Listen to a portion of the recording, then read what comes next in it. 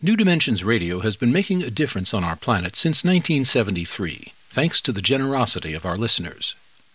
You too can help make a difference with a tax-deductible donation or membership. Please visit our website, newdimensions.org, and just click the Donate button.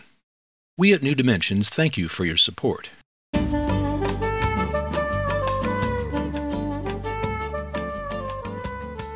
Hello, I'm Justine Willis-Toms. Today I'm hosting Gail Storey and her husband, Dr. Porter Storey.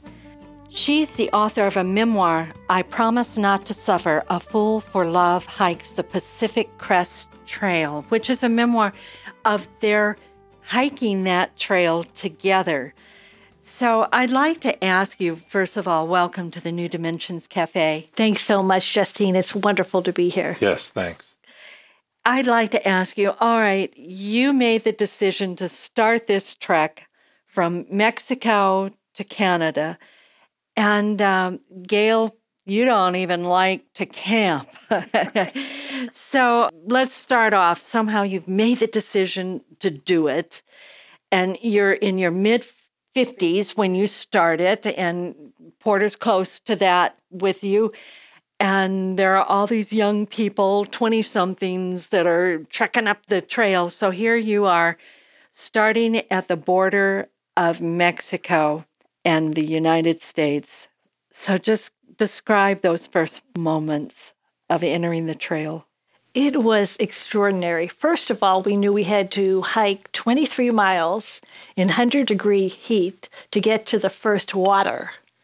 And so we had to carry enough water to make it cooking and drinking water. How much would you have to carry to do that 23 miles for the two of you? Well, we started with 11 liters, which is more than we could reasonably carry. But within the first couple of hours, Gail sits on her pack, bursts open one of the bags, and we were carrying a lot less water and some wet clothes. So this is really indicative, no matter how well you plan. And Porter, you're a big planner, looking for all the contingencies. And so you're going to be faced with different challenges. You know, we've been planning and getting ready for this trip for years. And it was really exciting to finally be there and to be at that big steel fence and to be starting north.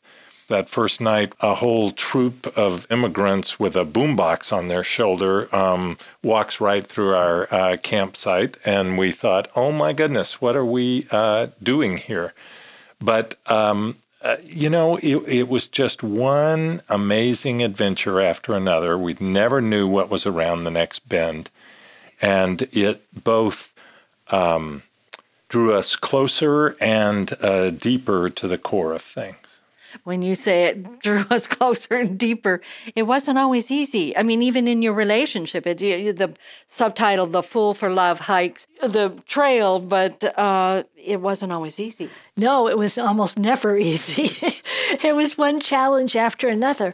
But the thing is that the surprises, the surprising beauty, the landscape, and everything is constantly changing moment to moment. You would think that there would be long stretches where the landscape would be the same, but literally every time you round a switchback, there's a whole new surprise of the things that are growing, of the kinds of creatures that are out there, whether lizards and horned toads and rattlesnakes and all kinds of flowers and cacti, and it's so everything. Your emotions are constantly shifting. Your physical environment is constantly shifting. Sometimes you're in the high desert. Sometimes you're in the high Sierra and slogging up, kicking steps up icy slopes in the snow. Sometimes you're fording rapids and trying not to drown, which I nearly drowned.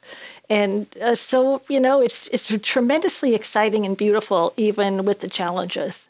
Speaking about drowning, you do describe going across a stream that's fairly deep and very rapid. And Porter, you fall in. Gail, you're watching him going downstream. What was that like? Well, they were some of the most dangerous parts of the trip. This particular year, 2004, was a very heavy snow year. And then it got warm really fast. And so there was very rapid snow melt. The creeks were very swollen, and creeks that are normally difficult to cross became virtually impossible to cross. And even with a lot of respect for streams and some experience and some reading about all the things not to do when you cross a stream, it's very difficult. And but you have to, because otherwise it's turned back. So we tried to be smart about it, and we did some things right, but it was, I tried to be the first one across and to encourage Gail and to carry some stuff, but I couldn't cross the stream for her. Yeah. So you fell in and you saw him, Gail, disappear. He finally gets back. He didn't drown. He gets back up. He comes back upstream somehow through all the brush. But now you have to cross. And I remember in the writing, you told Gail to unbuckle the bottom part of her pack, and you warned her, if you fall in, let go of your pack. But she did fall in, and she didn't let go of it. So what happened there? I mean, that was scary. Because my pack was weighting me down, I just sank to the bottom of the stream, underwater. And I remember my sun hat floated to the surface. And so it was all kind of blue, first foamy, and then it was blue down there. And I saw my mother leaning into a troubled smile, and it was all peaceful and quiet down there. And then next thing I knew, that it almost seemed as if the world was halved by sunlight. And Porter was reaching in and pulling me out, pack and all. So it was freezing cold, and we just kind of collapsed on the other side of the stream, and my teeth were chattering like pebbles. It was just like being a waterfall of snowmelt myself. So, Porter, how was that for you when you watched Gail disappear into the stream? Well, my first thought was, Gail! And I was... this is when adrenaline really comes into play. So I was quite grateful we were able to get her out and all. But these were, no wonder she was anxious. I mean, we had to do a number of these creeks in a day, or get over a mountain pass before a lightning storm, or make it to the supply stop on our last bit of food, or it was sort of always something. And pressure. The pressure never really lets up, does it? It really doesn't. And, on the one hand, it's beautiful and it's just you and nature, and you would think it would be sort of calm and serene, but journeying long distances in your 50s can be a challenge. And so there's the physical impact of it, and then there's the emotional impact of it. Can you say something about that? Yes. It seems to me that the physical part starts to wear down and develop at the same time. And then you become more raw emotionally. And I feel that we kind of deconstructed our selves, our small conditioned selves in layers. So first the physical self began to deconstruct. Then the emotional self was very much on the surface, and we had to come to new terms with our feelings and our relationship with our feelings. And then with our psychological dimension, we had to come to terms with what was going on in that way. And then spiritually, we even had preconceived ideas about who we were spiritually, and that went to pieces. So it was really kind of a very unsettling, disorienting, but ultimately very transformative experience, layer by layer by layer. I can remember and relate to that a little bit. Michael and I and my son did the Tuolumne River before it was all dammed up, and did the rapids for 2 days Very, very short. I mean, but we did it in a non-rigid raft where you have 1 foot outside on the outside and 1 foot inside. And they say, just whatever you do, if you fall out of the raft, don't fall into the raft because it's like a blanket going over rocks and you could really get hurt. And then, of course, at some point, our raft gets really snagged and it just rips a hole in the bottom of the raft. And so our guides are repairing it. And that's about the time, I mean, it was so hard for me, that emotional piece. And I'm looking up the sides of the canyon that we're in. And if it weren't for all the poison oak that covered the sides of the canyon, I swear I would have walked out of there. And I got upset with Michael, and he didn't know how to paddle, and I wish that I was doing the lead paddle. And I just thought, man, our guides just think we're a mess as a couple. So that all kind of comes up, doesn't it? I mean, it's not love and light. It really, it isn't. But I think this journey was as much about our marriage as it was about hiking. And the level of trust that is required to undertake an adventure like this, especially in your 50s, we did have a lot of history together before then. But Porter had to trust that I wouldn't just go to pieces when there was no way out, for example, in the High Sierra for a couple of 100 miles. And I had to trust that whatever trouble he got us into, he could get us out of.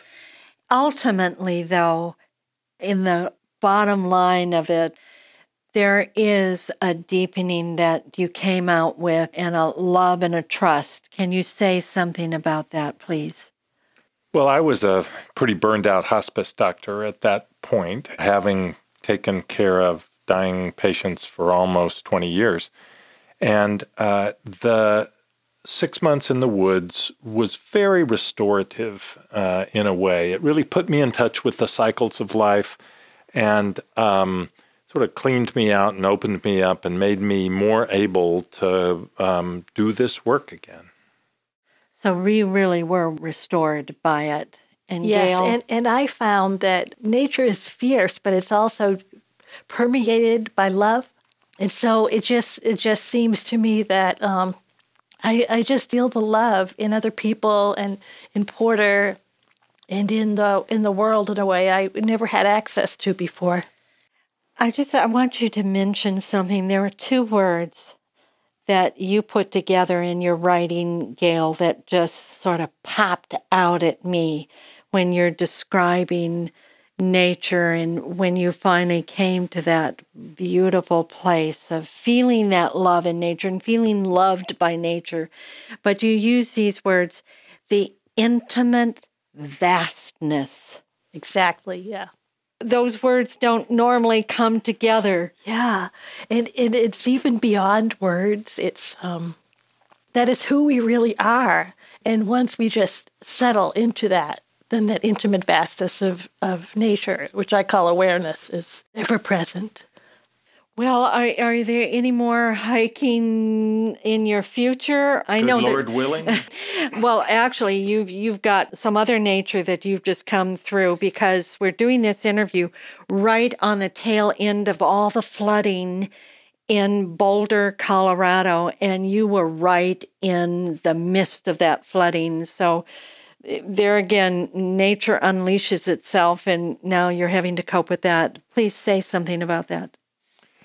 Well, we thought it was going to be a forest fire that we were going to be worried about, and all of a sudden it was a flood. You just never know what's around the corner, and it certainly increases your respect for Mother Nature, and also we're using it as a pruning forest fire. The forests need to burn from time to time and are more beautiful when they come back. And so we have substantially fewer possessions than we did a few weeks ago, but it's proving to be a worthwhile pruning. It's just not always fun to go through. No, it's not. And it just reminds me, even those people who are not trekking from Mexico to Canada, that here it is, nature right in their own backyard. We're all experiencing that. Some more storms, more floods, more tornadoes, more heat, more forest fire, whatever it is, that nature is with us, more present than ever. Yes. And I think the resilience that we developed on the Pacific Crest Trail really stood us in good stead. We lost in this Boulder flood our entire downstairs level of 5 fully furnished rooms. But we were able to stay in our house and live on our main second floor, and we were basically camping for at least a week. And you know how to do that now. Yeah. Yeah. Oh, I want to thank you both, Gail and Porter, for being with us today on the New Dimensions Cafe. Thank you so much, Justine. It's been a real joy. Many thanks. You're so welcome. I've been speaking with Gail Storey and her husband, Dr. Porter Storey, and she's the author of I Promise Not to Suffer, A Fool for Love Hikes the Pacific Crest Trail, which is a memoir of their trek together. And if you'd like to know more about their story, you can go to their website, gailstorey.com, and that's spelled Gail Storey, STOREY.com, or you can get there through the New Dimensions website, newdimensions.org. I'm Justine Willis-Toms. I want to thank you for joining us on the New Dimensions Cafe and invite you to join us again. You've been listening to the New Dimensions Cafe. This series of shorter interviews features many of the remarkable guests also featured on our internationally syndicated one-hour New Dimensions radio series. To access more than 1,000 hours of programs, to subscribe to our newsletters, or to become a member, please visit us at newdimensions.org.